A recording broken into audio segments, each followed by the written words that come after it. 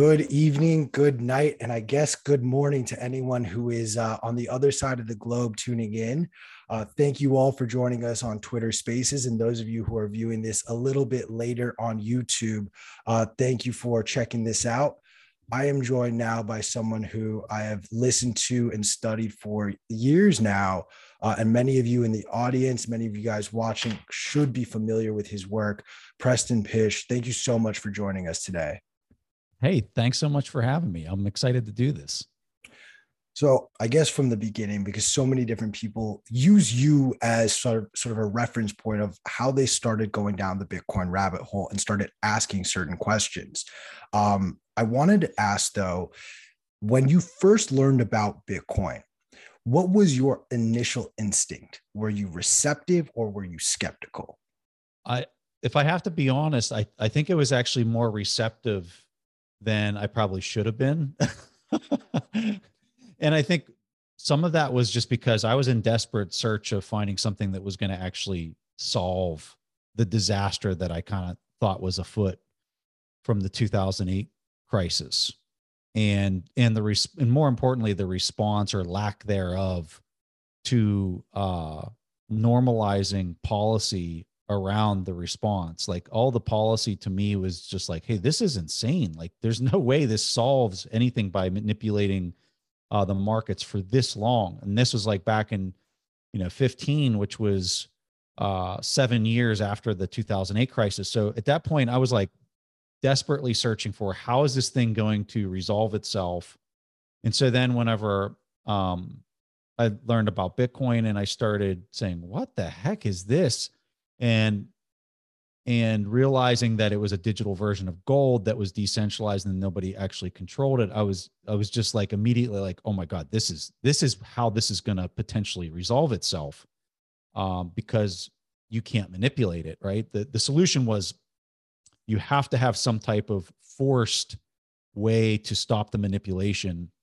And so immediately I like clung to it. And I would argue I was probably way more comfortable in my initial buy was, not aggressive. It was, hey, like this potentially has a huge amount of upside. So it's a really asymmetric position.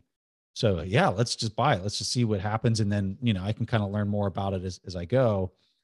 And yeah, so I was very open to it, but it was all because of my opinions on like how broke the traditional markets were that I think kind of made me so comfortable just willing to try out anything or kind of dig deeper into something that was there before I even really fully understood what it was that I was buying from a technical standpoint. Was in this process though, were you a gold buff at all? Was that something that was even being considered by you? Yeah. So I was, and it was really studying Dalio that changed my positioning or my opinion on gold in general, because obviously as a hardcore Buffett and Munger fan, they speak very ill of gold and how worthless it is.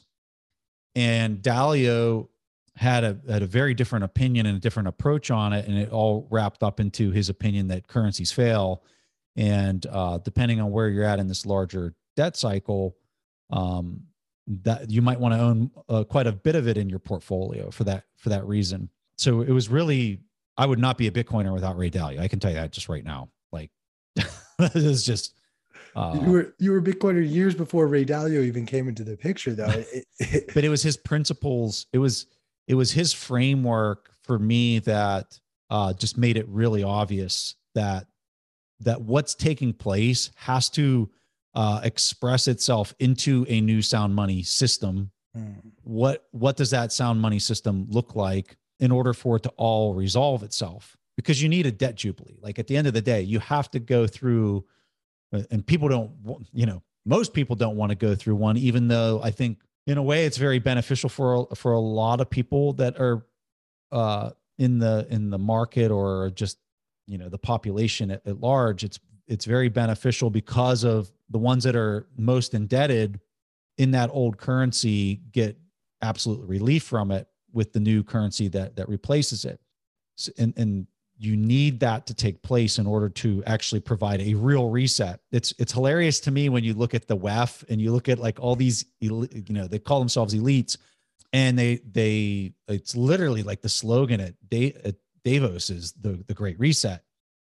But every single thing that they're talking about is basically how to prevent the Great Reset, right? It's hey, let's do central bank digital currencies, which will continue to debase just like the existing fiat currency. But we get this added benefit of being able to survey and make the money even more permission than it already is right now, right? That does not provide a reset. If anything, that provides a quadrupling down of the existing policies that got us to where we're at. And I think it's just like peak hubris to think that what they're talking about is going to provide a reset. It's going to provide nothing of the sort. It's going to provide a reset because you're going to have forced people into a state of demand for chaos and uprooting that system is what they're really doing. I want to ask one more question before we really dive into the Bitcoin of it all, and that is sort of your value investing approach. I mean, you've even said it just now about how Warren Buffett, Charlie Munger, their strategy has led you to some of the things that you invest in now. They also very famously and loudly like to call Bitcoin rat poison. I don't view Bitcoin as any sort of possible value investing strategy. One of my least favorite things actually to do with Bitcoin is continuously buying on these dips. It goes against every instinct I ever was taught. Yeah. Talk to us a little bit about like how you broke that, because I feel like that is a part of going from traditional finance investing to investing in Bitcoin for the long term. So I would start off by saying that one of the reasons why I think you have people like Buffett who his approach is to ignore macro. He's been saying that for years. In that he's just looking at the micro and he's making decisions based off that micro. And even if the Fed came to him and said how many hikes they were going to do or not do, it would not influence how he's making decisions at all. At least that's what he proclaims, right? When you invest like that, and you're looking at this thing like Bitcoin and you're looking at this disruption that could potentially play out, what he really, at the heart of value investing, is this idea that you're looking for order in the market. You're looking for opportunities of dislocation in the market. But what he's really trying to understand is I want to find a stable company that has like these free cash flows that are really smooth and they've got this deep competitive moat. So nobody's going to disrupt that. There's order to the competitiveness of this company. And I want to calculate what I think that's worth versus all these other things in the marketplace. And so he's seeking order at a micro level. And I think when you look at this in particular, this is chaos to the existing traditional markets. And so when he calls it rat poison, there's probably some of this rooted into his entire strategy of what he's comfortable doing to invest the way that he invests. And that's probably why he refers to it is that when I look at like the way I invest and you know, I consider myself extremely young relative to those types of people. My approach is just molded through conversations and through the research that I've done, creating content of these just powerhouses of economic thinking. And so help me out a little bit with your question, because I got a little bit off on a tangent there. I want to describe why I think Buffett is calling it that and why he's doing that. But it was much more focused towards, I think, a little bit of economic calculation or something like that. Like how as a trained value investor did you sort of change that mentality when approaching Bitcoin? Yeah. So it was easier for me to change the thought process because fundamentally I was of the opinion that the currency was broke, and that the manipulation that was happening in the market was making it not impossible, but very difficult to be a value investor, right?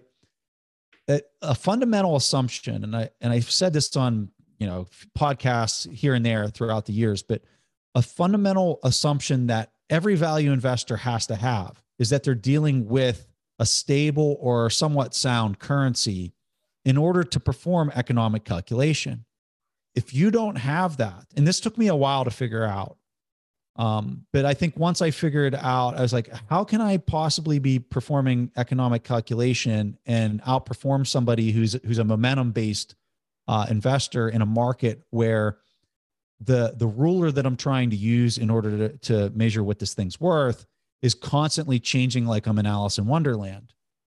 And once I came to that realization, mixed with some other ideas of like, hey, I really think that we're going to move to a sound money policy. What does that look like? How is it implemented in a way that's forced upon the globe? Because that was the other thing that I really toyed with, that I struggled with.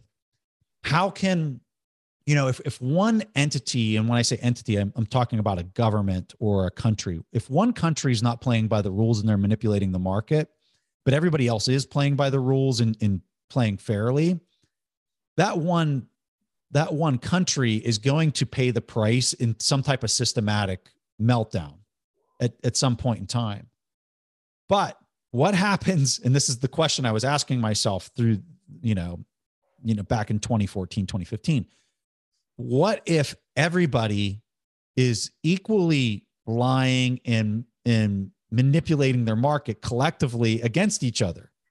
How will that ever resolve itself? And I'm telling you, I toyed with this question.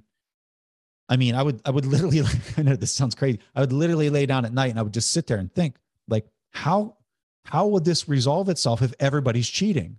It's almost like watching a 100-meter sprint and every single person there is doing something to cheat. Like, who's the winner? And how does it ever resolve itself if there's no ref or somebody there that's saying you cheated and calling them out, right? Yeah. So back to how does a value investor look at that? I'm looking at it and saying, I can't win with exercising this approach if everybody's cheating and manipulating the ruler. And so that it helped me kind of evolve and move away from that strategy. Now, that strategy is going to come back into favor. And I've talked about that, on different shows. I think that strategy will come back into favor. I think we're way far away from that, but like anything, it comes in a cycle. It comes and goes. And as you start getting sound money, a framework back in place, and you get more stability in the market, boy, oh boy, there's going to be some big opportunities for people that understand that approach to valuation and finding things that have a good competitive moat that are,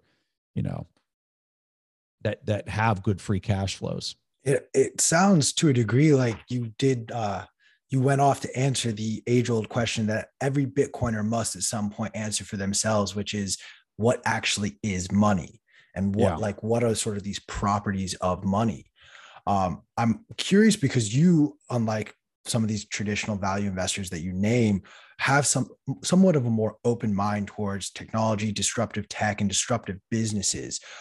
What were some of the first things that clued you in on this is the type of stuff, or these are the type of investments that do make life-changing money? The numbers right off the bat just made a ton of sense because I'm looking at the market cap, and I want to say back then, was it like 5 billion? I think the market cap on Bitcoin is like $5 billion or like $10 billion. It was really low. And I'm saying, okay, well, if this would actually solve this disaster of a global economy that we're in and the total manipulation of fixed income, we're talking trillions and trillions of dollars. Like, the number back then was like, if this thing could go to 10 trillion, it was like, that is a really big number compared to 5 billion. And so just looking at it in a very simple context, and, when I started initially talking about it, and I wasn't real open about it because it was pretty taboo back then, especially as a value investor, Warren Buffett in person, right? Very taboo. And when I first started talking about it, the very first thing that anybody will say to you is, well, how do you calculate the intrinsic value on something like that? Right. And my response was really simple. Well, I think something like this could be the equivalent of gold, which is a 10 trillion market cap. It's 5 billion or whatever it was back then.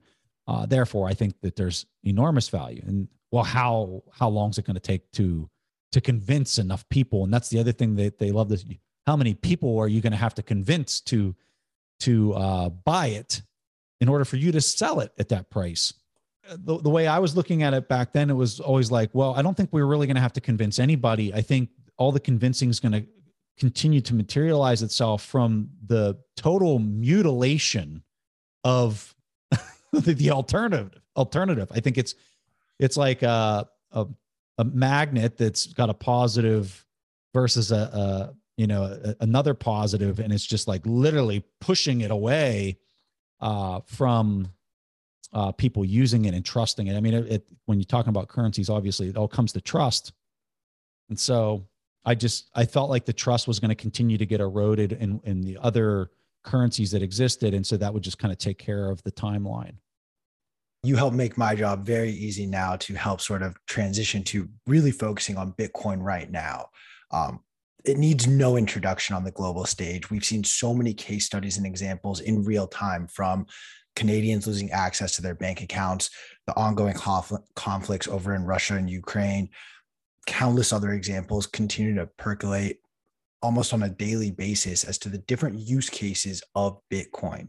I'd love your just broader thoughts on some of these maybe less thought about use cases, the financial freedoms, the fact that the money doesn't get debased, that we know very well. The anti-censorship, the decentralized components of Bitcoin, though, seem to really be the focus of the conversation that's being pushed forward. I'd love your thoughts on just what this could mean for the global financial markets. I think right now you got something on full display, which is the dollar is being weaponized. And if I was going to talk about intentions, I think it's being weaponized because we don't want to have World War III. I don't think anybody wants World War III. At least any sane person doesn't want World War III. They don't want nuclear warfare. And I think that when you look at the U.S.'s response, it's a response where they're absolutely weaponizing the dollar because they want to avoid that outcome by doing anything from a military, physical, kinetic type way, right? But why are we here right now is really the kind of question that you have to really kind of go a layer deeper and think from a first principles. We've arrived here because the economic game is not fair. The reason it's not fair is because it's been manipulated very little at first, and then it's compounded. That manipulation compounds on itself. And then you get to a point where you just have a total failure of the currency. And now you have, and when you're talking about the petrodollar system and you look at who are the actors that are upset, right? It's the actors that are doing what I would refer to as proof of work for the production of commodities. And they're tired of going up against the money printer go burr, and they don't think it's fair. And I'm not trying to justify any of these actions. I'm just trying to frame it in a way of like, why are we at this critical moment in time where you have a person who invaded another country and is basically saying, you're going to do nothing about this. And I know you're going to do nothing about this. And therefore I'm going to take this and I'm going to force you to pay with something other than dollars. Like, there's a reason all of that is taking place, because of the end of what I would call my opinion is that you're at the tail end of this global reserve status. And that's not me saying that. That's Dalio, that's Stan Druckenmiller. It's all these really profound macroeconomic thinkers that are coming out and saying this is a transition point. And if you're not paying attention, you might want to start paying attention. And if you don't think commodity prices are going to go up at a point like this, they are. The reaction is you have this weaponization of the existing currency system. And what does that do? So when you weaponize that, what you're actually doing is you're eroding the trust that was already there, but you're amplifying it. You're amplifying that distrust because now I just clawed away all of those sovereign reserves that were worked for very, very hard in order to, you got savings, companies have treasuries, governments have reserves. It's all the same thing. It's a bunch of work that's been stored into, the currency, money, whatever you want to refer to it as. And if somebody can just say, you know what, I'm going to type a couple keys I'm going to make all those go away. And I don't care what type of work you did and sweat labor you performed in order to proof of work to do those things. I'm just going to take them from you. And the more times you exercise that, the more you erode the trust, which is driving somebody, the world, to really kind of look for something that action can't be performed against. In our present system, is eroding that trust as simple as us printing more money, or is it us being aggressive towards another nation? I think it's all the above. Depending on who the person is, they're going to view it optically different because we're all wired different. But for one person, the privacy is paramount. For another person, like me, for example, I'm highly polarized by what I know about fixed income. And I'm looking at this and saying, this is rigged. And the equity that's constructed on top of that fixed income yields is rigged if that's rigged. And so I come at it with that lens. And so then you have all these people that view it from different vantage points. You have people that don't even understand finance, don't even understand Bitcoin or any of it, that are working 2 jobs, getting paid, very low salary. They can't afford their rent. They understand what's going on, but they understand it from a different sight picture, and they might not be able to quantify it in a way and point to that's the root cause. They just know something's wrong and it's broke. And you don't need an economics degree or a business degree or anything, any degree, to be able to identify that right now. And anyone who just does their own grocery shopping or fills up their gas tank can tell you over the last 6 months alone, it's been a nightmare, to say the least.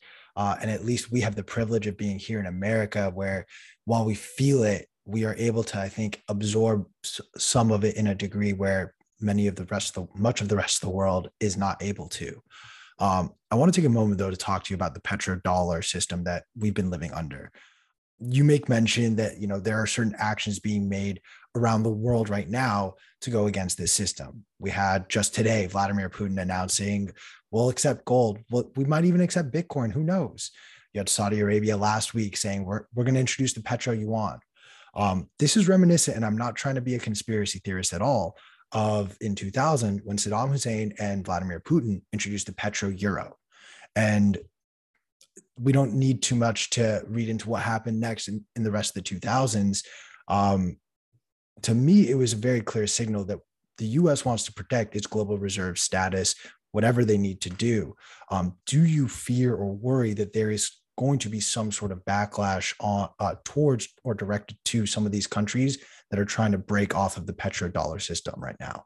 I think you're already seeing that response. And I think it's concerning for any type of policymaker that has the dollar as their, reserve, or has had that luxury of having that network effect at their disposal for their jurisdiction. So the transition is difficult, is most difficult for the ones that had the largest advantage in the way that the prior system worked. And there's strengths and weaknesses in every jurisdiction that can be found. Just some have way more strengths than weaknesses, and vice versa. So when we think about this system transitioning to a new sound money, the ones that are going to benefit the most are probably the ones who were victims of the prior system the most, and vice versa. That's not a guarantee. That's more of a net macro thesis, right?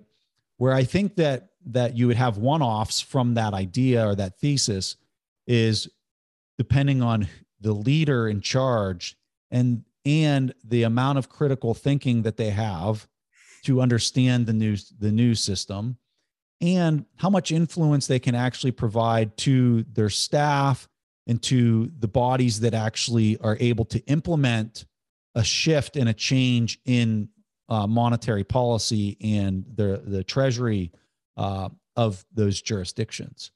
So when you do a deep analysis of that, of every single country around the world, you're going to come up with different opinions as to the health of all those things that I just described, in order for that jurisdiction to really kind of benefit from this or to be a victim of this change. But one way or another, Bitcoin does not care, right? It's It's just math, and it's just crunching its math. And it has no opinion. It has no, I think you know what I mean. No, absolutely. And I would be remiss to not make a quick mention of what the our boss over at Bitcoin or BTC Inc. Bitcoin Magazine joked about the Bitcoin conference, which is coming up in about 2 weeks. Preston will be speaking there. If you guys are listening over on Twitter Spaces, use code YTMAG to get 10% off of your conference tickets. But David Bailey himself called the Bitcoin conference, it's a math conference. That's all this is. And math doesn't lie to us.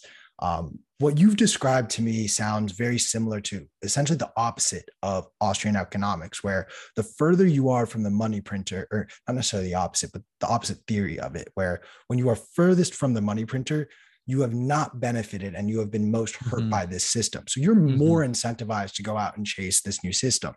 Enter a country like El Salvador. It's no wonder it doesn't take a genius who's paying attention to really understand why global organizations are coming down and condemning the actions of El Salvador. At a certain point, is there almost in your mind too many adversarial countries or nations that would adopt Bitcoin to make it almost like this war against Bitcoin with those who have benefited from the fiat system, maybe not physically going up in arms, but monetarily speaking, fighting against this new regime that is trying to take over and supersede? I think that could happen. And I think going back to what I said earlier, it really comes down to the leadership and the access to that they have in order to inform and educate, because this is an education issue, right?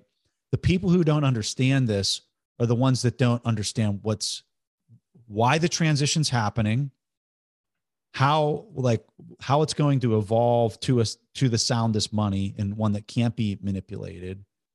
And then just not coming to the realization of tomorrow it's going to rain. You can go into your house and cry and whine about that it's going to rain and how you can't do anything, right? Or you can say, you know what? It's going to rain tomorrow. I'm going to put a rain jacket on. I'm going to go out there. I'm going to get wet, but I'm going to crush it. Even though it's raining, I'm going to crush it just like if the sun was out. Right. That latter person who's a leader and actually has the influence to shape the understanding, to educate, and actually can implement policy and get things across the finish line in whatever jurisdiction, the person with the latter attitude, that country is going to crush it. Right. They are going to transition. Now there might have some setbacks. Maybe they could run faster when it's sunny out than with all their rain gear on. So they're not running as fast, but they're doing a whole hell of a lot better than going into their room and crying because it's raining outside. And you're going to have a whole array of that activity from a macro government level. You're going to have the ones that kick and scream and say, I can't believe it's going to rain. We're victims. We can't do anything now. We got to shut this. We got to somehow cancel the rain. You're going to have those leaders and you're going to have those people in charge of certain jurisdictions. I pray I'm not in one. And I don't think that we're at a point now where we even know which ones we're in. And yeah. I don't mean to keep asking speculative questions, but I have to ask this because I'm of the notion that at a certain point, those of us who are going to really understand Bitcoin will have figured it out. And the rest of the world is just going to sort of have to absorb or accept whatever the new Bitcoin standard is in their region. Can you maybe talk? I don't know if this is something that you agree with or not, but could you talk to what that could look like as far as individual citizens rather than the actual state or leadership? Yeah. Well, I think for most people around the world today, and this might be a little crude for me to describe it this way, but I think everybody's basically a prisoner. They're in debt up to their eyeballs. I mean, when you have no control over what it is that you're doing, that's the epitome of being a prisoner or a slave to a system. And when we look at the typical person, they're in debt up to their eyeballs. They've got so much student loan debt. They've been convinced that they got to go to some college and pay hundreds of thousands of dollars to get an education, to just try to compete, to make more, or have some type of network to make more in the future. But they get so indebted that for most of them, they'll never really kind of get themselves out of that hole, let alone then going and buying a house. So when you go through this currency collapse and you go through a debt jubilee, because that's what this effectively becomes. This becomes a debt jubilee. For that person, all of their debts are denominated in said fiat currency. And so they'll pay that back. And if you think that said fiat currency isn't going to hyperinflate against, and this is important that I say this, against Bitcoin, I think you're crazy. I think that's just somewhat obvious at this point, especially with what we're seeing happening in the world right now. Now, as what the time frame is on that, I can't answer that for you. But I can say this: if you've got a 30-year loan that's fixed at 2% fiat, denominated in fiat, and you only got 10% down or 20% down on the house, I think a whole lot of that chunk of that bill that's due is going to be way easier to pay back than a lot of people might realize, especially if they start getting paid in a Bitcoin standard kind of way, which I think most people will start demanding that at a certain point. So that's an important consideration. That's an important thing for people to understand, because when they're looking at this, they're saying, "Oh my God, this is going to be devastating." And make no mistake about it, there's going to be a lot of businesses that have been totally propped up by this zombie, these policies to keep the zombies companies alive. And so for people that maybe don't have a very specialized skill set, that's going to be harder to bridge that transition, because a lot of those companies are going to fail. And then they're going to be out of work. But for the people that are able to stay employed and start to receive, or maybe they're still getting paid in fiat and they immediately converted into Bitcoin, and that's going to be how it'll start off. And then it'll transition eventually to either you pay me in Bitcoin or I'm not working here. But that's how the quote unquote debt jubilee, in my opinion, will play out. And that's going to play out for a majority of participants around the world, because they're all in debt up to their eyeballs. I was sneakily trying to find this chart that I think you tweeted out years ago, that speaks to this, where you took the S&P 500 and showed us sort of the chart since the recession. And then after that, you also showed it denominated logarithmically against Bitcoin, denominated in Bitcoin instead of the US dollar. And you see, instead of up and to the right, which is the way the stock market was designed to go, we're actually going down and to the right. To speak to that point, and I do want to now sort of flip the conversation to the public markets, because pretty much since November, I believe it was November 9th, Bitcoin hit an all-time high. The NASDAQ and S&P followed the day after. Both of these, or all three, NASDAQ, S&P, and Bitcoin, have been in a steady decline ever since. I believe the last number I saw, the correlation was about 92%. Talk to me a little bit about why you think this correlation is happening in the markets and Bitcoin. Yeah, I think this one's a little bit easier. When you looked at that correlation years ago in Bitcoin, it wasn't there. But as of recently, ever since it got like over a market cap on Bitcoin of probably 700 billion, half a trillion, and higher, you started to really see a lot of correlation between Bitcoin and the traditional markets. Now, the magnitude of that correlation is quite different as far as, like, Bitcoin might go up 3% as the S&P's up 0.5%, and vice versa on the way down. So the reason why I think that's happening is because what we're really seeing that's driving the train here is the dollar, is the fiat currency. And everything else is just a reflection of the perturbations that you have happening in the fiat currency. And when you look at the market cap size of the fiat currency, it's ungodly, and relative to these other Bitcoin or the S&P or equities in general. The two massive markets, or the really where all that fiat really resides, is in the fixed income market and in derivatives. When a person understands, and so the derivatives are market neutral as far as a long and a short there. So where is it really residing? It's really residing in the fixed income space and in the whole debt market, the bond market. And so if we start to see inflation persistently higher than the yields that you have in fixed income. And if the market starts to believe that inflation is never going to drop below those yields that you're having in the fixed income market, that fixed income market's going to try to sell off to at least come to parity of the inflation rate. And so we're seeing that right now. And this is why I keep talking about the negative spread in fixed income. When you look at the sheer size of this market, like Greg Foss will tell you, it's a $300 trillion market cap. So if it sells off and you go from a 1% yield to a 2% yield, let me tell you, that's a whole lot of trillions that are selling off, and they're going somewhere, right? They can, and this is a hard concept for a lot of people to understand. I think that maybe aren't intimately familiar with markets. When that sells off, it can be from one of two things. It could be a sell-off and a transition into something else, equities, Bitcoin, whatever. I think you have a little bit of that happening just this past week, where the fixed income market was selling off quite aggressively, and you actually saw a pretty substantial jump in equities. And so what I think was happening there is you were seeing the transition of a lot of that buying power and capital coming out of fixed income, and it was going straight into equities and Bitcoin. As the cycle intensifies and it really starts to sell off, you start to get impairment. So not only is the buying power transitioning into some other asset, but when it really starts going, you get the impairment of the promise, because that's a promise. And when that impairment happens, it literally disappears. The buying power disappears because it was never really a monetary baseline unit to begin with. It was a promise that was constructed on top of the monetary baseline unit.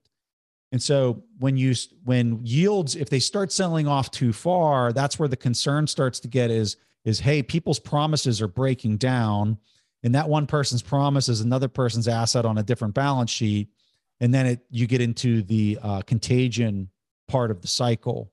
And we're not in the contagion part yet, but I think if we start getting CPI prints of 10 or 11 or 12%, and you got all these guys sitting on 2.3% 10-year treasury yields, now you're into like a 10% negative spread.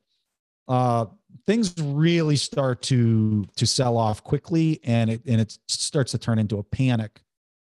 And so I'm very curious. I think there's going to be a enormous interest in the next CPI print, because I think people are expecting probably a very high number, and we're already, we're at 7.98% right now, and that's what they're telling you. Boy, it's going to get interesting if those numbers start hitting double digits.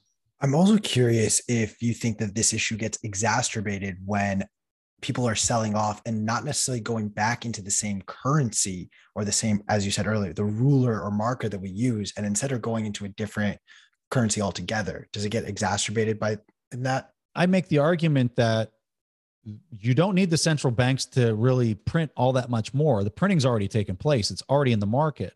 It's just been packed into the fixed income market. And that's why you saw yields get to zero. They went negative, and to the tune of like, and these are in nominal terms, right? This isn't in the real terms. The real terms, everything's negative, but everything got so compressed into the fixed income. So as the supply, as you've distorted the ruler so much, that's why you start to see supply chains break down initially. And then it starts to turn into what we're seeing right now, which is countries taking up arms because they're so upset with the circumstances of what they've been served. And I mean, I don't want to say that that's the whole reason why Putin's acting. I think there's also a fact that some world leaders are crazy and have no appreciation for human life. And so you add those two mixtures together, and boy, oh boy, you get the things we're seeing, the terrible atrocities that we're seeing in the world today. And so then you have an acceleration of that breakdown in the supply chains. And so that's the thing you can't print. You can't print a supply chain at that point. That's where the inflation has to start showing up, because you have distorted price signals in the cost of capital so much that everything starts to unwind, and nobody's trusting anybody. And I'm not getting that part. Well, I'm going to start hoarding parts because I don't know what tomorrow brings. And you have a breakdown in trust and reliability and truth. You know, we've heard every aspect of the supply chain getting logged up, backed up, some issues in each different industry as well. Is there, I think, a commodity in particular that you are paying close attention to that's going to exacerbate this, that's not oil? Everyone already is well aware of oil being at all-time highs, but is there a different commodity in particular that you're nervous about? I have a chart. I made a chart on TradingView a while back. And what I did, my thinking on the commodity space was what's the largest market cap commodities in the world? And let me plot them all on one chart and just kind of look at the change in the percent change for all of them kind of collectively. It's not a bad chart, but so I'm looking at a whole host of things, but anybody can go and do a Google like top 10 commodity market cap based on market cap.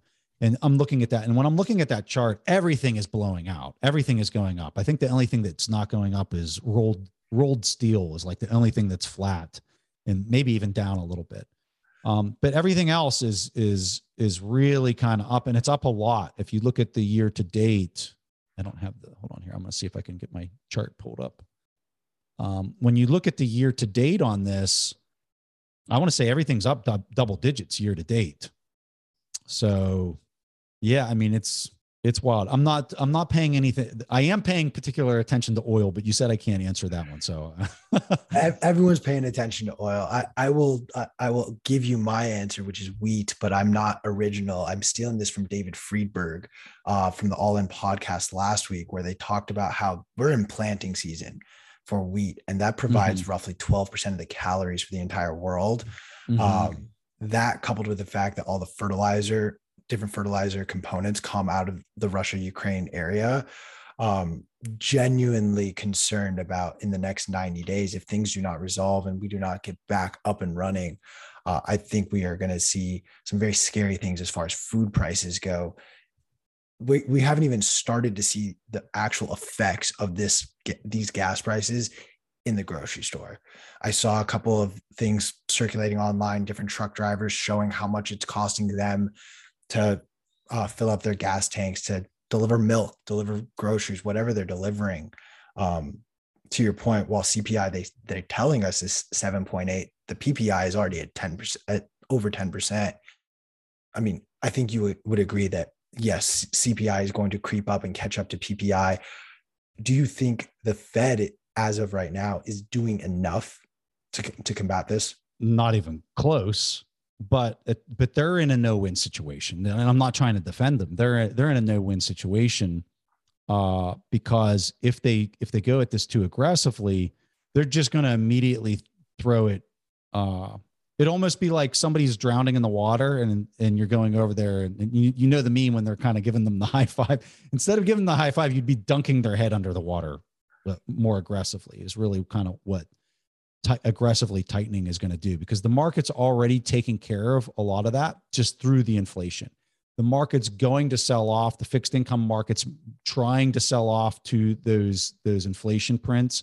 And so you have a natural tightening that's automatically happening, whether they're tightening the federal funds rate or not. Like the rest of the yield curve, which is where a majority of that 300 billion number comes from, is in the rest of the yield curve. It's the overnight money is just a very small portion of that overall $300 trillion number. So the rest of the yield curve is already doing all that work for them. Could they, raise rates? Would it make them look like they still have control? I would argue optically it would make them look like they have maybe more control. But I think at this point, nobody believes that bluff at all. One other highlight that I have on why oil is just so important, and you hit on it a little bit, is think about it. If you're farming wheat, You still have to put the fuel in your tractor. You still have like all of these energy expenses to get it to where it needs to go. And so all of that is baked in, and it's an enormous portion of the price tag that people see, the top line price tag of what they see in the supermarket or whatever it is that they're buying is energy. It's just energy to get it there and to manufacture it and harvest it and whatnot. So, those energy prices go up. I think I saw somebody, if you're running a tractor on a farm and it costs $300, now it's costing you $1,000 to do that per day. I'm curious, and I presented this question to Dylan LeClaire and Sam Rule over here on our deep dive team. The yield curve had already suggested a 25 basis point hike last week. The markets reacted positively to this expected hike. At a certain point, it almost feels like the Fed is just sort of a figurehead as the fall guy, if you will. And if they were ultimately removed, I mean, you don't get certain policies like flooding the money with buying out junk bonds. You're not bailing out any sort of corporations other than when Congress wants to actually do that type of stuff. And you're allowing the market to a degree to operate like a free market. What effect do you think could happen, positive or negative, if the Fed was ultimately eliminated and these rates were actually dictated by market decisions rather than individual people? I would tell you today, everything minus the federal funds rate is being determined, I think, mostly by the market. The market this is a free and open market as of right now. It goes in and out of that as depending on where you're at in time. But right now, I would tell you that they're allowing the fixed income market minus the federal funds rate to operate free and open.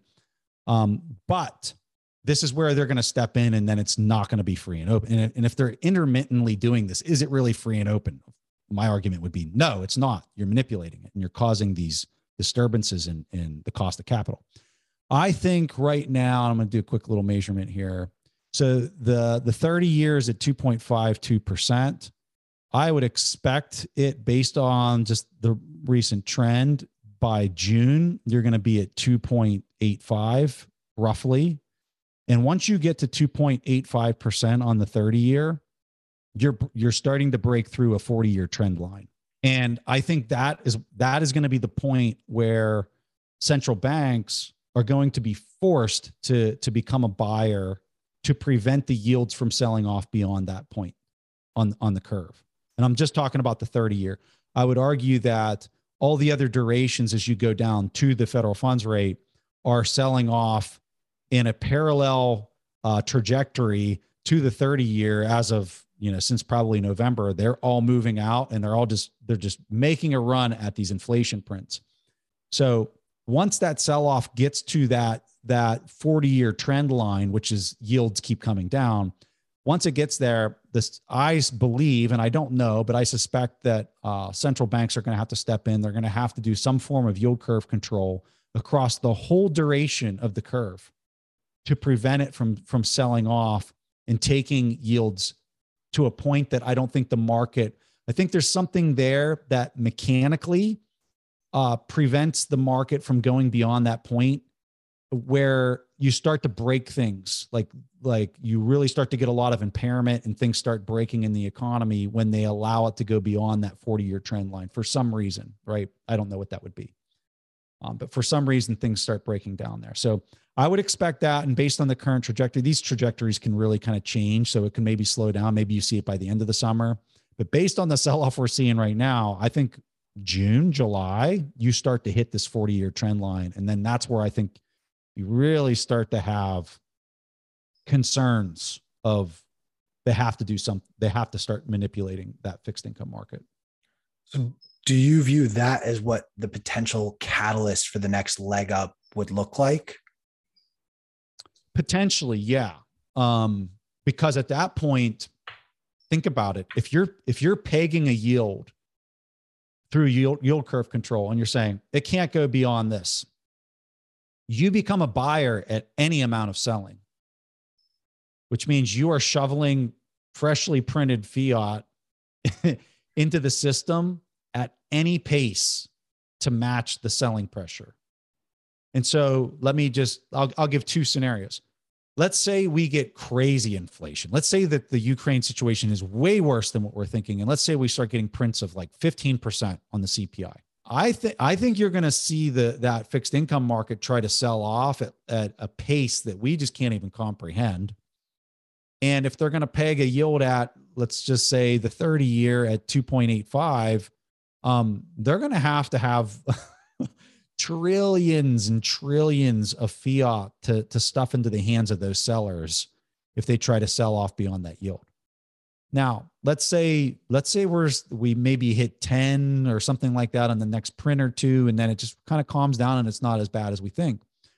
You're probably not going to have that wall of fiat that's needed in order to calm the market down. If I was going to guess which way, it's probably going to be somewhere in the middle of those two scenarios that I described. But if I was going to side on one versus the other, I think maybe it might actually be worse than we're expecting. And maybe that's me being a pessimist. I don't know, but I try to think as clearly as possible on it. But yield curve control equals QE squared, and QE squared equals just like UBI for the rich squared. Because that's what QE, in my opinion, is. And I think a lot of people would agree. So I think it's just going to disturb and mutilate and destroy the disaster of price signals and the free and open cost of capital, I'm using quotes, that obviously is not there. In this scenario that we've been discussing, where does Bitcoin now fit into this equation? Is it separating, or is it still correlated with these markets? I think it could be correlated with the markets if they really start to sell off and it kind of gets away from the Fed before they do the yield curve control. I think you could see Bitcoin correlated to the overall markets in the sell-off because of the impairment. If you get into heavy impairment, you're removing units from the system, which causes everything to go down for the most part, assuming the sell-off is kind of homogeneous to like what we've seen historically. When you start getting into them stepping in and providing that backstop of just liquidity, I think that's where you really see this distinct separation in it's not correlated to the rest of fixed income for sure. But even equities at that point, it really starts to, even if it would be correlated, let's say it is correlated to equities, the difference in the move is going to be much more profound than probably what we've seen historically. If equities are up 1% and Bitcoin's up 4%, maybe you go from, and that'd be a 4-to-1 ratio, right? Maybe it turns into like a 6-to-1 ratio or a 7-to-1 ratio. And maybe it's still somewhat correlated. I don't know. I think correlation can get a little confusing for people when they say that term, because when they say correlated, I think a lot of people think that it's correlated at a 1-to-1 ratio to the move. And that's not how correlations work. There's a ratio there that their correlation is also to be considered. And I think that's what starts to change, is maybe that ratio. I'm curious, and I hate to continue with the line of speculative questions, but what are some catalysts to help further that correlation and get it from where we see it now in the 90s between Bitcoin and the markets to less than 50%, like a big shift? I don't know that you'll ever really get away from it. And here's why, is because, especially when you're talking about equity lacks so when you're dealing with bonds, they're denominated in a fiat. And so that's going to have total impairment. That's going to give you the debt jubilee, right? With equities, you don't have that because the equities are not denominated in a fiat currency. They're denominated in a share of the company's equity. And so that performs like a sound money in a meltdown, in a currency meltdown. In historical examples, gold has outperformed even equity, because what you find in these types of situations is that companies that don't have a competitive moat and maybe have been stood up by all the printing, what they do is they start debasing the number of shares that they have and start using that as a form of currency. And so the earnings power of those organizations get debased through the issuance of more stock, right? The companies that are positioned well from a competitive advantage standpoint in a meltdown currency collapse, which there's businesses that will do it well in certain environments. I don't care what the environment is. Some will do really well in those types of environments. And so for those companies, they'll probably outperform gold. I don't think any of them are going to really outperform Bitcoin through that event. Once you get to the other side of the event, then that's a whole nother discussion that I can't wait to have someday. I'll be inviting you back on so that we can continue that part of this conversation. Last year, investing in actual Bitcoin miners in the public markets was a better investment for the course of 2021 than actually buying and holding Bitcoin over that course of time. We still don't have a Bitcoin ETF. We're slowly seeing a trickling of more different types of Bitcoin companies entering these public markets. I unfortunately, though, feel like some of them get corrupted. Perfect example is Coinbase. You started with pure intentions, and it's frankly an altcoin app more than it is a Bitcoin app. Talk to me a little bit about what you're seeing with some of these companies entering the public markets, and maybe just advice from Preston Pysh of like what to not do when you actually get to that stage. I think that their incentives will get the best of them.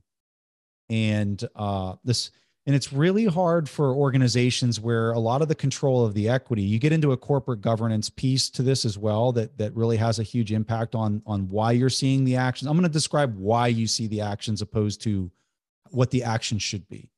So the reason I think you see the actions is because the people who are actually calling the shots, who actually own the equity, isn't consolidated into a small number of owners.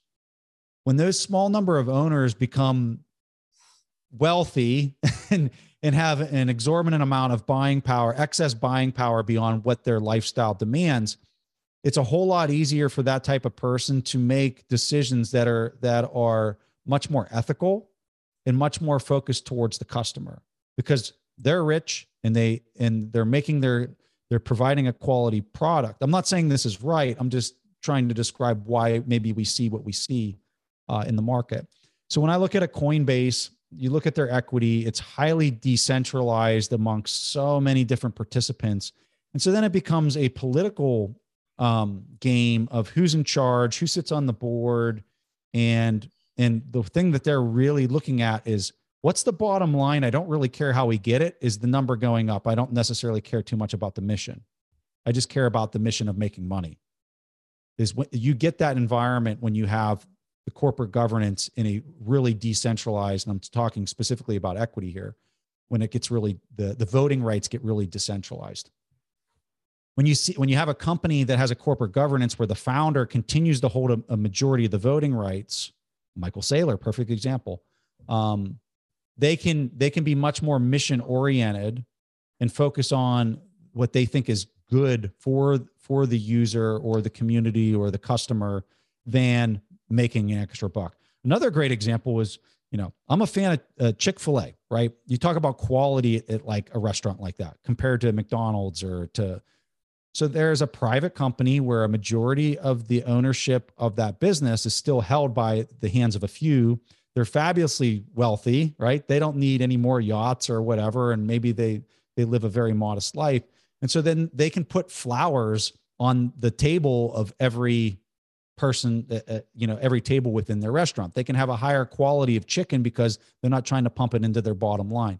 So I think when you see these types of actions, pay attention to the corporate governance and particularly the voting rights and how much is actually owned by a smaller number of people. And you typically see their actions are much more honorable and maybe mission focused to provide value to the customers. And so Coinbase versus Swan or some of these other exchanges that are much more focused just towards Bitcoin that, here's something that's not popular that I'll say is maybe 10 years from now, 15 years from now, there are other protocols that are adding some type of decentralized value, maybe as an exchange or whatever. I don't know what that would be. But I think for what we know at this point in time and how broke and sick traditional markets are and what this transition is moving towards, the only thing that I'm comfortable talking about in a public kind of way with people that are listening to what I'm saying and maybe making financial decisions based off this entertainment conversation that we're having right now, but are making making decisions. I feel a sense of social responsibility to talk about things that I have a lot of conviction in, and I have a lot of confidence in that maybe this is moving in a certain direction. A lot of the other stuff is so speculative that I feel like I'm being dishonest by even talking about like all the risk and all the things that could go wrong in these other areas. So I remove myself because there's no way I can actually have real technical competence in how complex these things are and have it in a public kind of way. If I don't want to put words in your mouth, but the way I'm kind of absorbing what you're saying is it almost sounds like if they can avoid going public and being corrupted by all of the money that gets thrown at you as a result, you're able to stay true to the original mission of what the founders wanted to accomplish. And that's sort of at the core of Bitcoin. That's exactly what Satoshi did. He or she or they removed themselves from Bitcoin to keep it as pure as that. I am a little curious of what are the types of companies that are Bitcoin focused that excite you right now? I'm very excited about, this is going to sound a little cop out and almost like I'm not doing a lot of analysis, but like, I really like Strike. I love Jack Mallers. I like Blockstream. I think that they are very focused on Bitcoin. I think that they have good quality focus. And I think Adam Back has with his Liquid, he's very open. It's federated, right? It's not decentralized. I mean, it's decentralized, but he's very up and honest and forthright with the idea that it's not anything remotely as decentralized as Bitcoin. And if you use it, sure, if you think there's risk there that the Federation has issues, well, he's just going to allow people to kind of make those arguments because it's not something that he's trying to make it appear like it's something that's not. And so as they're issuing tokens on top of that, on top of Liquid and things like that, they are coordinating with securities laws, right? You're not going to find an issuance on there that's not doing things that are equity-like without going through, and they're doing it through Europe. They're not doing it through the US. But I just find that their whole approach to be very forthright, honest, and kind of moving in the direction that I see a lot of this going. Now, that doesn't mean that some of these other protocols might not get enough momentum behind them on the other side of this. And who knows what this could go in a whole bunch of directions. But one thing I feel like I know for sure, and I'll give you one other, I like Swan. I think that they have a very sound mission. And Corey and I have had differences in how we view certain things in the market. But one thing I can say about Corey that I really do admire is he stands by what he believes to be true. And it's of an ethical framework that he wants what's best for his customer. And I really admire that about him. And I admire that about the people at Swan. So there's three companies that I obviously look at and think that are doing the right things in the space.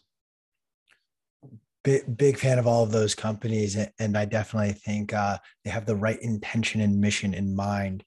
One company, though, that I'd love to ask you about, and I don't mean to politicize what was said by him. The CEO of Kraken very loudly made comments when he was approached 2 separate times, first by the Canadian government and then by governments all around the world in regards to Ukraine and Russia, asking them to shut down access to the wallets and Bitcoin. And he flatly refused, staying true to what the whole core concept of Bitcoin is. However, he also made a caveat saying at a certain point, I can't stop. At a certain point, I have to give in to what these government regulations are. Talk to me a little bit about what are the government regulations that make you nervous, and what are some things that you're hopeful that governments both here in America and around the world will do to help Bitcoin prosper? So huge props to Jesse Powell.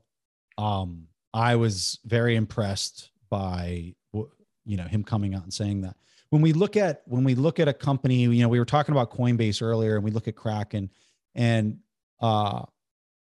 Kraken has a ton of tokens that they sell on their platform, right? there's another example where I don't know, I truly don't know how much Jesse of the equity Jesse's been able to retain and what that board structure looks like. You got to remember, when a company like that is growing, sometimes they have to take on capital. And when you take on capital, you bring new owners into the fold and your voting rights get diminished, and you're still in charge, but there's a whole lot more opinions and that kind of get thrown into the mix. And I'm not trying to justify exchanges that are doing those types of things. I'm just trying to explain to people that maybe aren't intimately familiar with how corporate governance works, why you see this evolution and why things kind of move in that direction for some companies, depending on, how decentralized that becomes. To your question, I think that I obviously want to see competition. I want to see free and open markets. I want to see governments actually allow capitalism, because I think there's huge confusion today where people think that capitalism is binary, like, oh, this is a capitalistic country, right? In order for you to, in my opinion, to truly have a capitalistic country, you have to have just free and open markets and free and open cost of capital that's not being manipulated, right? Period. We don't have that. So whatever decisions are being made by politicians, first and foremost, they can't make decisions from a place of fear. Fear of chaos and disorder is why you're seeing them step into the markets and try to control what, in my opinion, should be the uncontrollable, right? That fear is driving those decisions. You have to have the faith in the system to take your hands off the controls and let the ship right itself, right? You have to allow these free and open markets to allow price signals to become free and open in order to fix supply chains. That's how you fix supply chains. You take your hands off the controls and you allow the system to naturally occur. And you know what? If the prices blow out for nickel and short sellers blow up, you shouldn't be able to step into the exchange and literally reverse all the trades for the day and say, hey, I like that guy a lot. Those trades didn't happen. Surprise. That's where we're at. And boy, it is crazy to think that those types of activities are happening right now. So any type of policy that manipulates anything involved in free and open markets, I'm against it. I'm going to get scolded because I continue to go into the markets with you, but I don't care. No. I love it. I'm curious. Like I very loudly call the stock market the legalized casino here in America. You have 8 different ways you can trade the NASDAQ. You have God knows how many ways you can trade just an individual stock alone. You touched on something that triggered this thought in my mind, but last year, very famously, we had the meme stock craze and GameStop and AMC and everything. And yet those markets were continuously getting manipulated and shut down. How do we stop that? How do we fix the public markets? Because while you have said it during this conversation that you do think they are free, clear, and open, I frankly disagree. I think they are very manipulated both by government officials as well as the individuals that own stocks and play around with them. They'll issue new shares when they see fit or split it when they want to. How do we fix that market?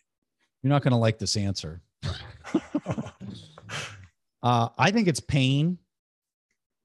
I mean, it's almost like at this point, you've got a kid in the house and the kid knows that they shouldn't be doing something because they've been told that you should have free and open markets. You can read it in any type of economics book. You need free and open markets to have proper price signals, right? Everybody knows that.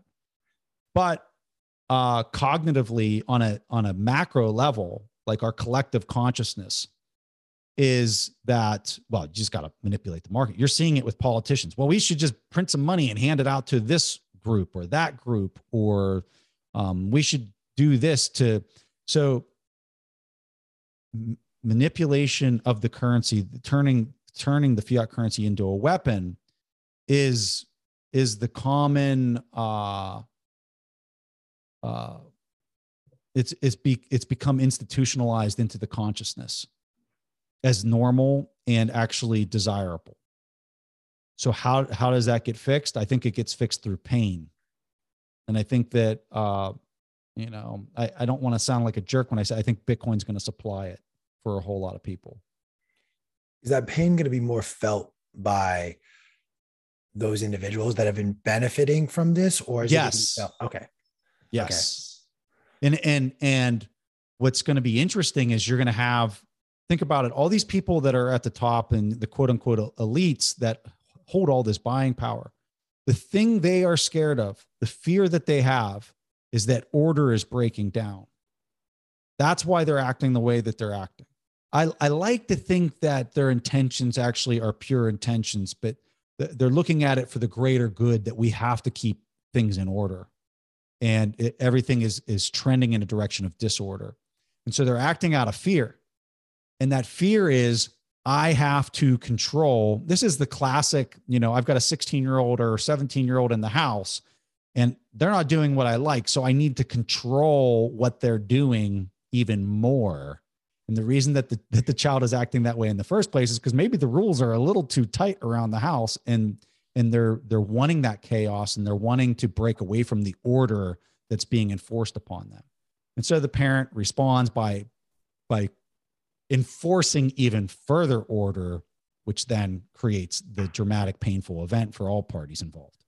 But the beneficiary in this scenario with Bitcoin, think about all that buying power is wrapped up into the hands of the few at the top, and most of it is wrapped around interest rates at nothing.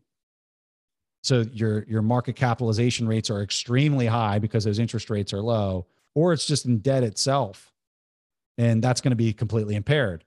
So they're going to, and it's very relative, but their relative payment for the debt jubilee is going to be massively more than the person who benefited because they were the borrower. They weren't the lender. They were the borrower. They're going to benefit from those reduced relative to the new currency type payments. They're going to feel a sense of relief at a certain point in that process, in that transition. I'm curious your thoughts, and this was actually sent to me. This question was sent to me while we've been having this conversation. What is the difference between someone or businesses or countries that have been benefiting from being close to the money printer versus Michael Saylor or some of these whales who have just a nice big chunk of Bitcoin sitting off on the sidelines or in whatever wallet they're storing it in? Do we not recreate a certain part of the system and some of the faults that we have now? I think you're going to have, you know, when you flip this, it's like a light switch, right? You switch it to the other side. Right now you have a total misalignment and polarization of buying power and wealth into the hands of a few. I think when you flip the switch to this new system, you're going to have a very similar makeup of polarization of wealth into the hands of a few. But the decision-making, the critical thinking, the intentions that it was flipped into are literally the polar opposite. And most importantly, you're going to have that redistribution of all that wealth is going to pour out of those individuals as opposed to consolidate into them. And so let me explain how that would happen. So how that happens is through the reaccumulation of equity. And so you're going to get to a point where the Michael Saylors of the world are going to be looking at the opportunity cost that they're foregoing by not owning a cash generating equity asset, as opposed to the new form of money that's already appreciated to its market cap, right?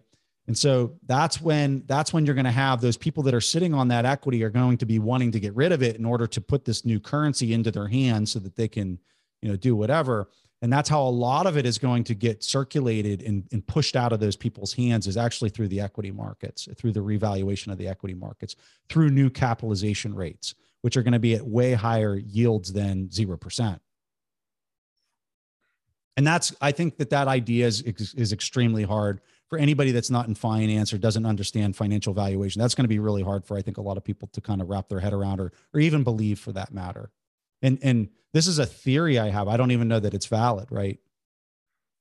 Oh, totally. I mean, it's similar to what you had brought up earlier about this idea that if you have this 30-year loan and it's denominated in fiat, at a certain point, the value of Bitcoin versus this fiat currency is going to grow, in theory, so much that it's going to be a small fraction of this original Bitcoin holding, no different than some of the conversations that Michael Saylor has had about the growth prospects and how it's equivalent to owning real estate in Manhattan early on.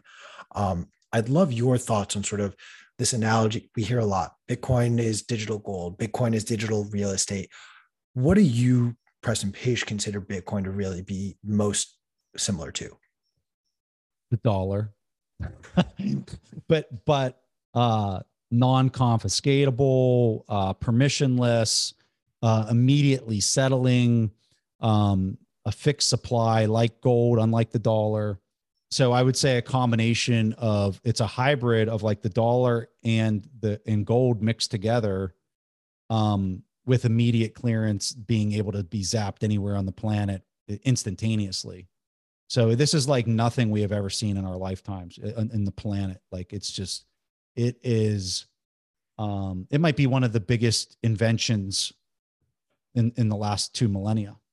Would you prefer to see a world where individuals are the primary holders of Bitcoin, or would you prefer to see states having some sort of a Bitcoin standard and still operating as our financial intermediary? Isn't the right word, but operating in the financial markets or having a hand in them?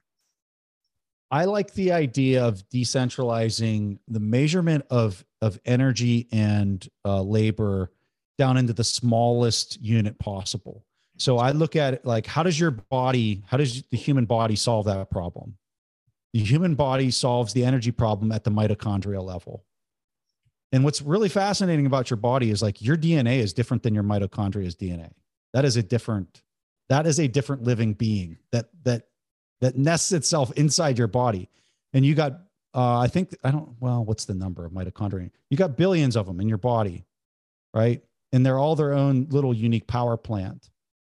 And they're all producing that ATP that your body uses as the currency, the energy currency in your body.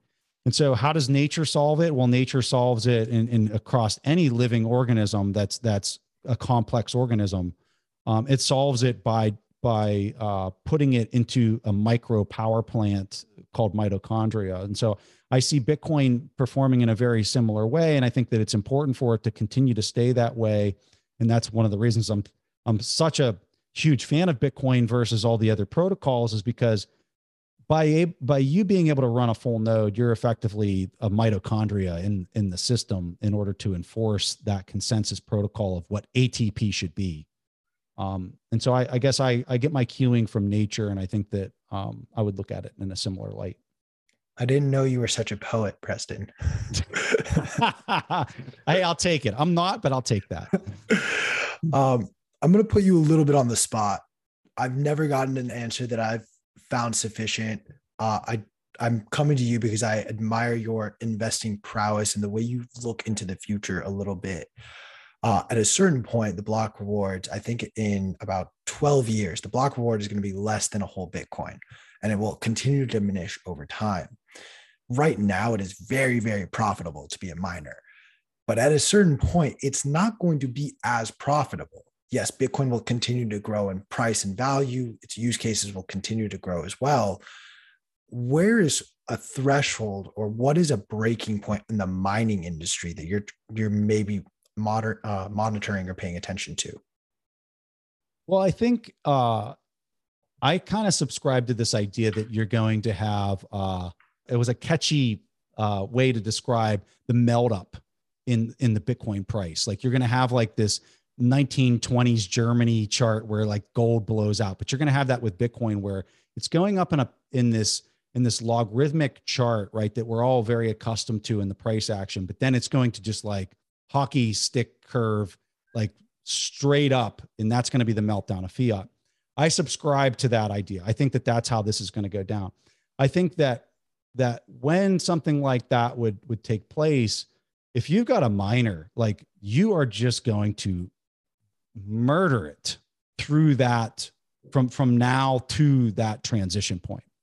Once it does that, and you have enough, and I think this is important, you have enough hardware come online to eat away at those margins, and it gets so competitive because of the hash rate continuing to increase, because so much hash rate's coming online.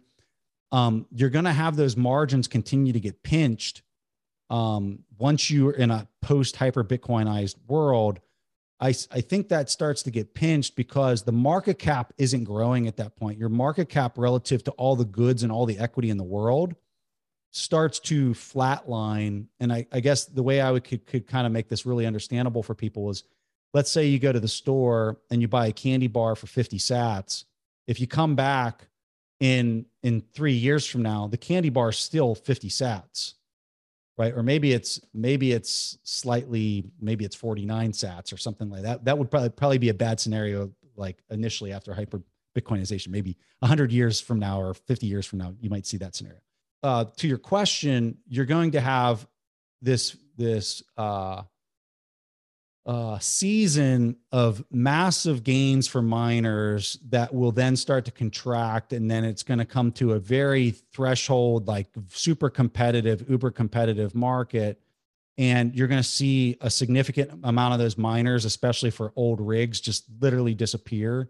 And you're going to see a decrement in the hash rate that's probably going to kind of reach some type of steady state. Now, what that looks like and kind of comes to a homeostasis in a post hyper Bitcoinized world, I don't know.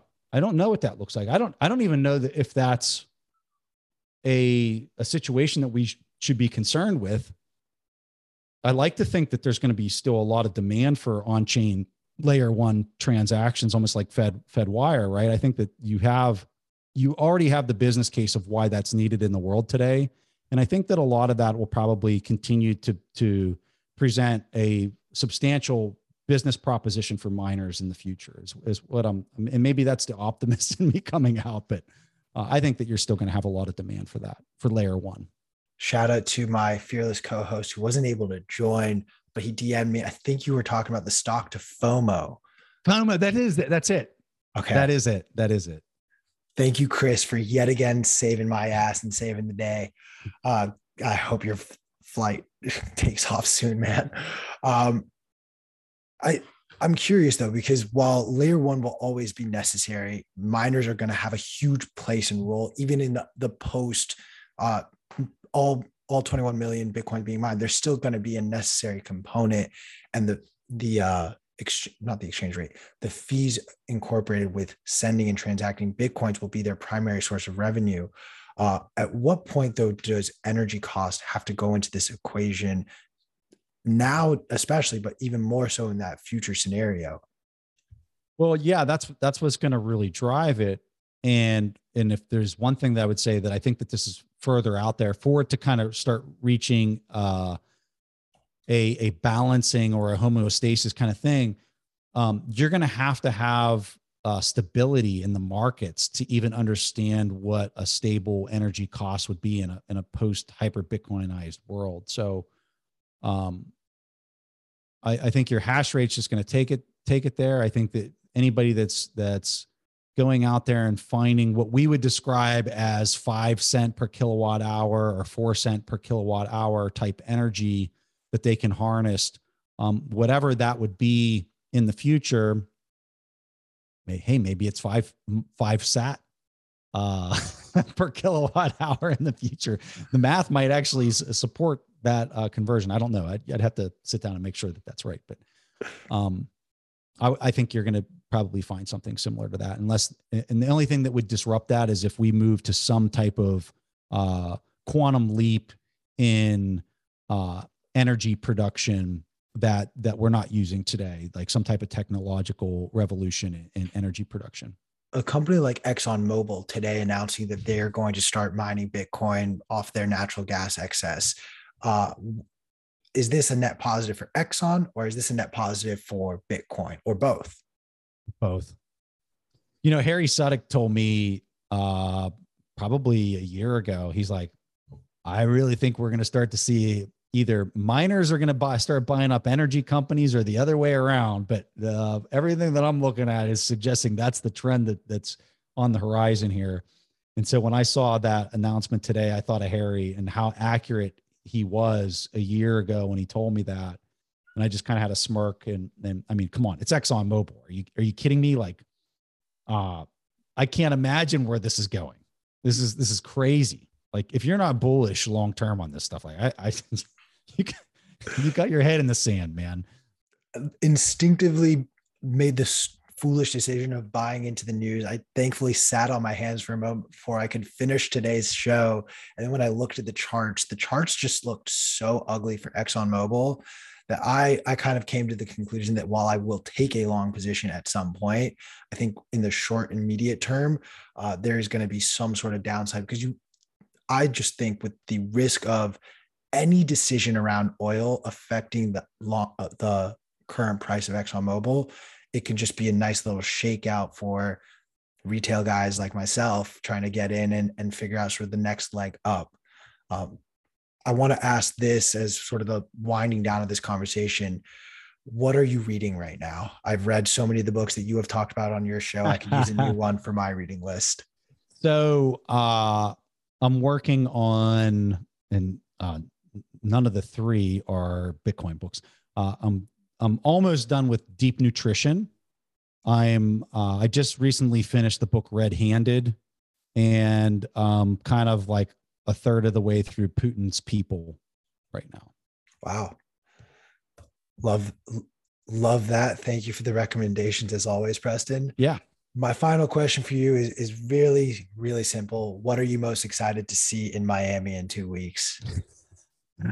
My wife's coming with me down there, and I'm just kind of excited to spend some time with her. Where my parents are going to watch the kids, and her and I are just going to go have a fun time and just, you know, go down to Miami and enjoy the beautiful weather. And I'm just looking forward to just spend time one-on-one. So, and obviously the whole community and folks that I've gotten to know through the years. And I just want to publicly thank Bitcoin Magazine. You guys have always just been so nice. Last year was such a blast. Like, you guys just take care of me in that setting. And I've just had a blast, and I just really want to thank you guys personally. It's always been so much fun. We're excited to have you again this year. We're excited to get to do a lot more stuff with you this year as well. I could say personally, last year you were like the event that I circled was getting to hear you talk. And I'm very, very floored that I was able to have this conversation with you for an hour and a half. I don't want to take any more of your time. I could talk your ear off probably for days on end, Preston. For those of us listening on Twitter, they obviously know your Twitter. They follow you on Twitter. If they don't, what are you doing over there? Where else can people be learning about you or listening to your conversations? Yeah. So I'm active on Twitter. Enjoy the man. I can't tell you how much I've learned by just being on Twitter. I mean, you talk about the ultimate tool. There's a person out there that knows 10 times more than you on pretty much any topic. And it's just so much fun learning from folks. So I'm very active on Twitter, and I really enjoy interacting with folks. And then I have a podcast every Wednesday that comes out on our We Study Billionaires feed. That's just Bitcoin specific that I host. And that comes out it really comes out every Tuesday night, but we say it's Wednesday morning. Awesome. Preston, thank you so much for your time. I'm looking forward to getting to meet you in person in a couple of weeks. Thank you everyone on the Twitter Spaces who came and joined our conversation and listened in. We'll be releasing the video version of this interview ahead of the conference. So in a week and a half, roughly. Preston, I don't know if you have any last words, but I'll let you have the mic. No, all I want to do is just say thanks and hodl on, baby. Hodl on. It's a good time to be bullish, and don't watch the price action too closely, because long term, all the fundamentals just keep getting better by the day. So thank you for this opportunity. I really appreciate this.